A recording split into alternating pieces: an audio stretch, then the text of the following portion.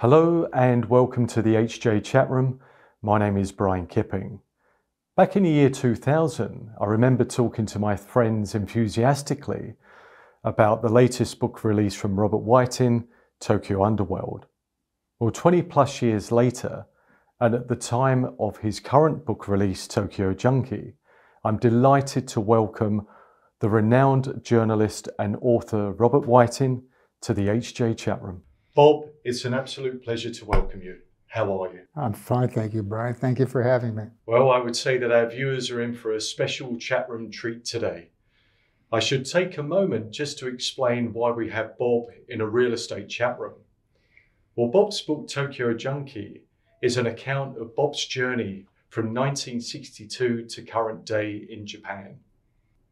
And Bob presented at the Foreign Correspondents Club earlier this year.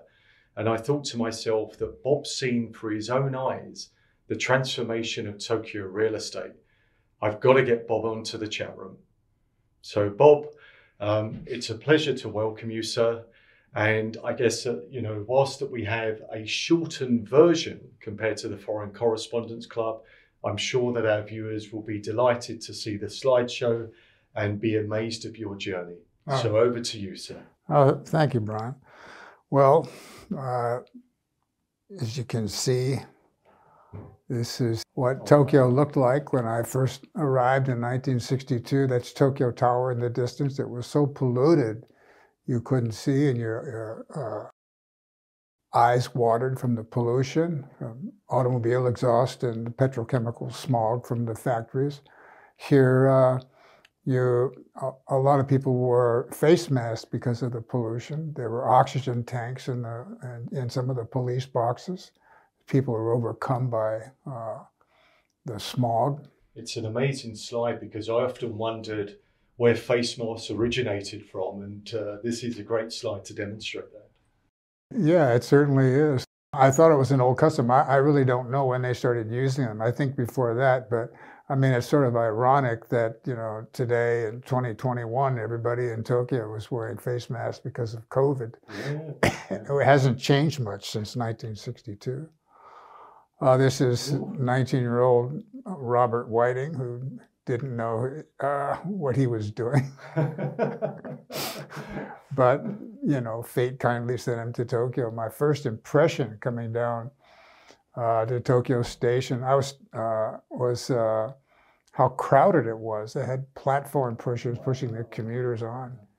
And this is another scene from 1962. This is Akasaka Mitsuke, right near the Hotel Niotani. When Japan first won the bid to the Olympics in 1958, the question everybody was asking is, how are they going to pull it off? Because the city had no five-star hotels. They only had one five-star hotel, the Imperial, but it was falling into disrepair. It was old. The roads were narrow. There were no buildings taller than 10 stories. And so they virtually had to build a new city. And so in the span of, the 6 years from the time they won the bid to 1964, when the Olympics were actually held, they put up 10,000 new buildings, 8 overhead expressways, 2 new subway lines, a monorail from Haneda International Airport into the city, and the bullet train, the Shinkansen, which made the trip from Tokyo to Osaka over 300 miles in 3 hours. So as historians called it the most remarkable urban transformation in history.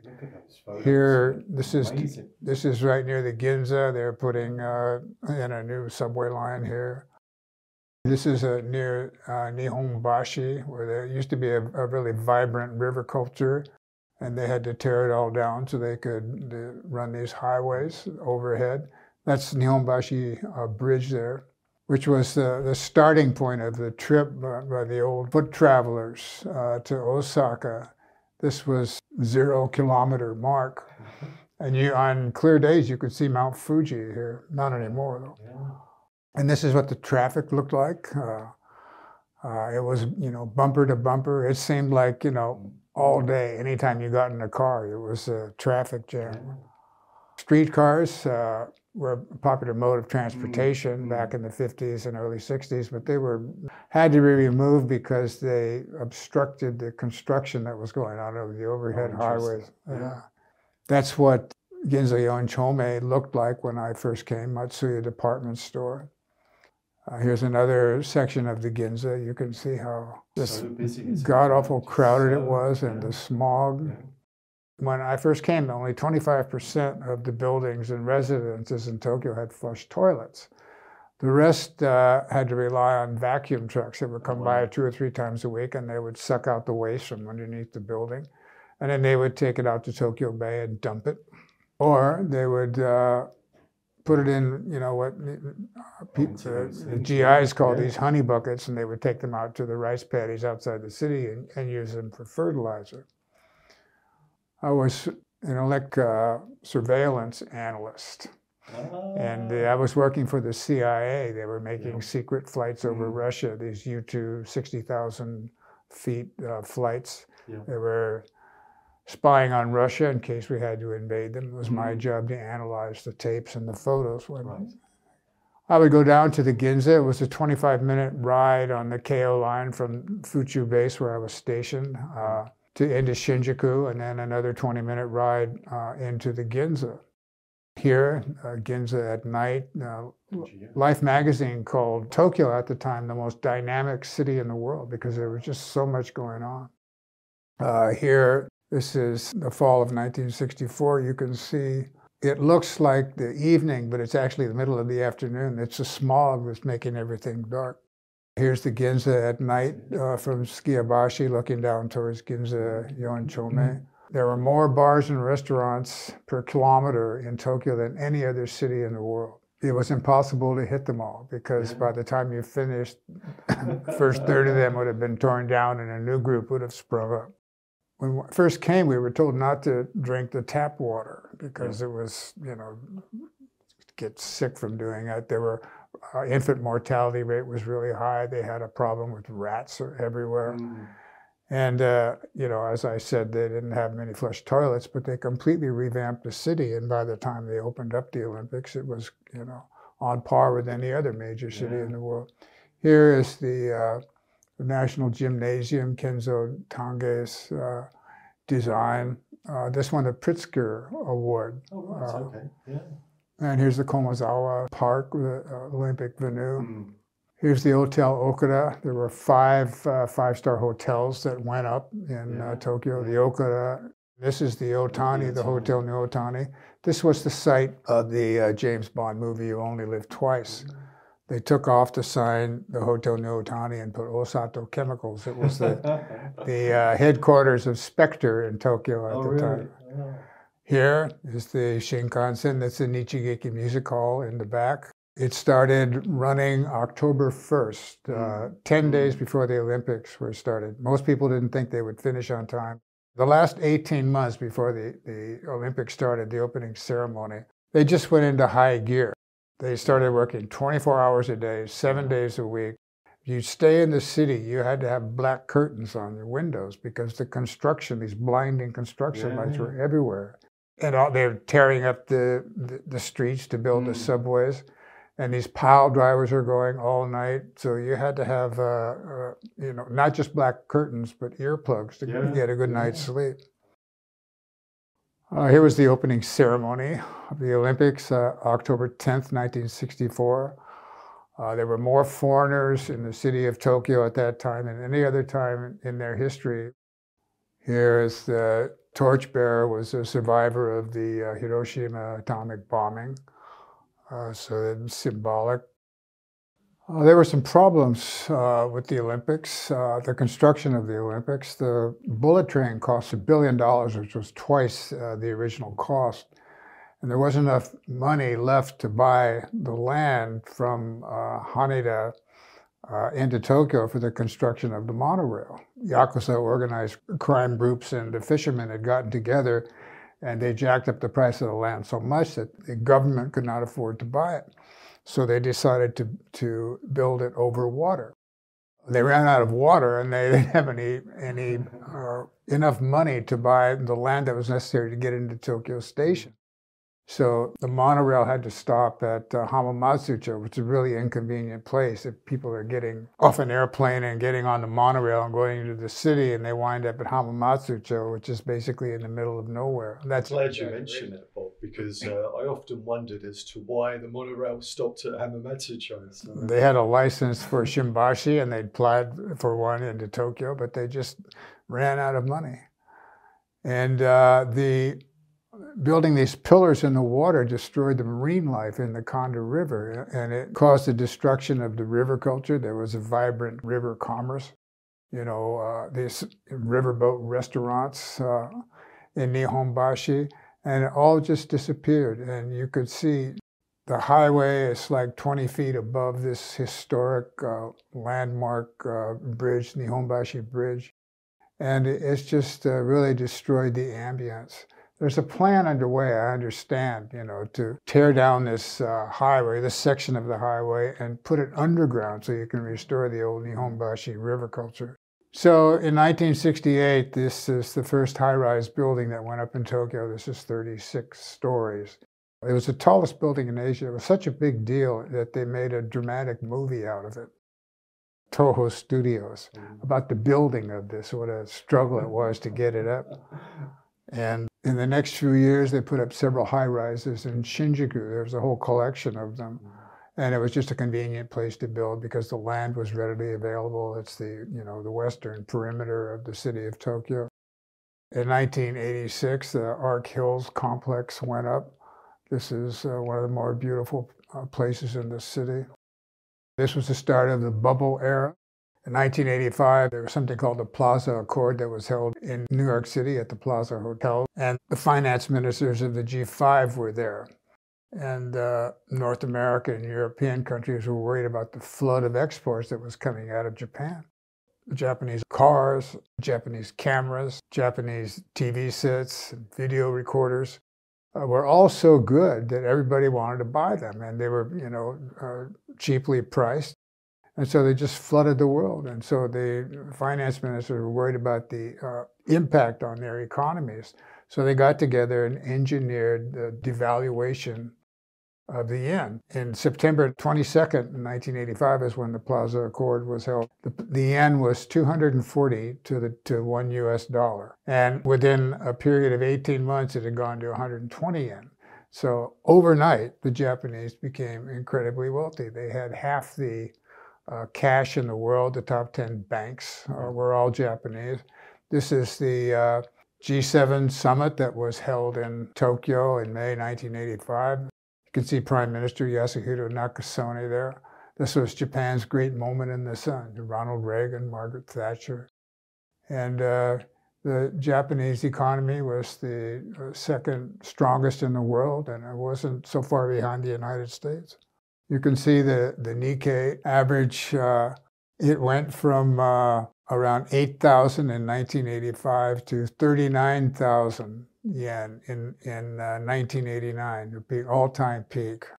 And then the bubble burst because they were just way overextended. They'd taken their money and they were loaning money to Yakuza groups to force recalcitrant landlords to sell their buildings and property.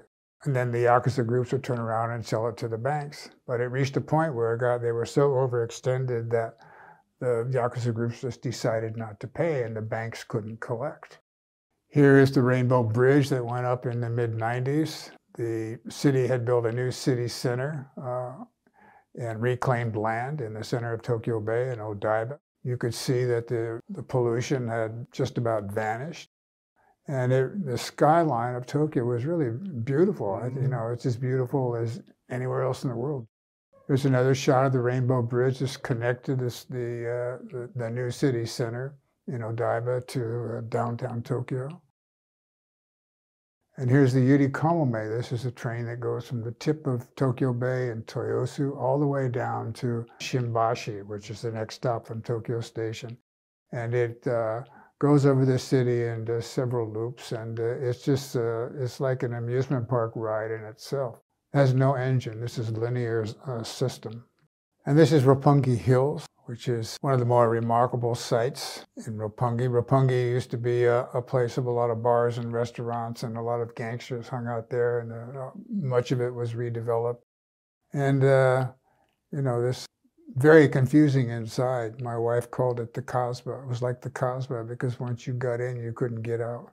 A lot of high class. Here's the Kasukabe Tunnel.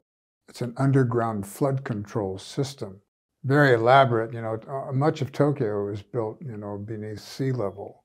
And so during the rainy season and typhoon season, there's a lot of flooding, and some of these old neighborhoods of these single-story houses, get completely flooded out. So this is one way to control it, to keep the water level reasonable enough on the outside. But it's so dramatic, it's become a tourist attraction. And there have even been some, Star Wars type movies filmed in this place. Here you can see some new highway that was constructed in Tokyo. Since the Olympics, there were something like 230 kilometers worth of highway that was built in this city, which is pretty remarkable. I lived in New York for many years, and I'm familiar with LA. I can't remember any new highways built in either one of those cities, new roads. And here, during the past year of the Olympics, there were 30 more new kilometers that were put up. So if there's one theme of the city of Tokyo, is that change is relentless. I've been told by an architect I know that there are twice as many architects per capita in Tokyo as there are in New York, because buildings are constructed to be torn down after 15 or 20 years. To keep this constant change going. It's good for the economy too. Here's the Sky Tree. It's the tallest tower in the world, tallest structure in the world. Looking in towards Tokyo, the center of Tokyo, the Ginza Tokyo Station, Shimbashi, from the man-made island in Toyosu. Here's a long shot of Roppongi Hills. And you can see in the distance this new city center that's been built in the middle of Tokyo Bay. It's quite impressive, the construction that goes on here. It's amazing. Here's the governor, Yuriko Koike. This is when the coronavirus first hit. Yeah. And she's telling the 3 no's about social distancing and masks. And they've had, a fairly manageable experience with COVID-19. That was the Rainbow Bridge, looking from the terrace of the Hilton Hotel in the city center of Odaiba. People on their way to work. They're in the middle of the coronavirus. You can see this is 8 o'clock in the morning, Shinagawa Station. There's not a lot of social distancing going on here. And here's a view of Tokyo sunset. In November 2020, the Global Finance did a survey, and they ranked Tokyo as the most livable city in the world. A year earlier, TripAdvisor did a survey, and they ranked Tokyo as the spot that everybody wanted to visit. This because of friendliness, hospitality, reasonable price, cleanliness, lack of crime. So I think at this moment in time, Tokyo, if you're just going by the metrics, it's the greatest city in the world. It's in its golden era.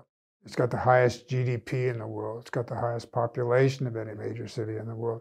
It's got more Fortune 500 global headquarters than any other city in the world. It has more Michelin-starred restaurants than any other city in the world. It's got the highest literacy rate of any major city in the world, and it's got the longest life expectancy. Plus, it's a fashion capital, and the people are the politest in the world. This is Shibuya Crossing. It's the busiest intersection in the world. There are 10 different lanes. So I like to say it's the busiest intersection in the most organized city in the world. Ooh, and that's this is me in my Hollywood phase. And here, I really like this picture because this is Shinjuku. These are all the high rises in Shinjuku. The twin towers that you see up there that's the Tokyo Metropolitan Government Headquarters. Tocho, they call it. It looks like Batman's headquarters from certain angles. But it looks like all of these buildings are facing Mount Fuji and paying their respects, doesn't it? Right. It's like they're standing at attention. Yeah. Oh, it's an incredible city that we have the privilege to live in, Bob. Yes, it is. It's great. Given the accelerated growth in the transformation of Tokyo within a relatively short period of time, what's your view over the next 5 to 10 years, Bob? Well, I don't see any change. I think it'll just keep going. In all the time that I've been here, there's never been a time where construction just stopped. It's always gone on. They find the money somewhere, somehow, or they print it. They have the government print it. But the money is always available. And it's designed so that there's a constant flow of construction, of renewal, endless change. Is that your take? Is that what you think? I believe so. I mean, my time in Tokyo has been only less than 20 years now.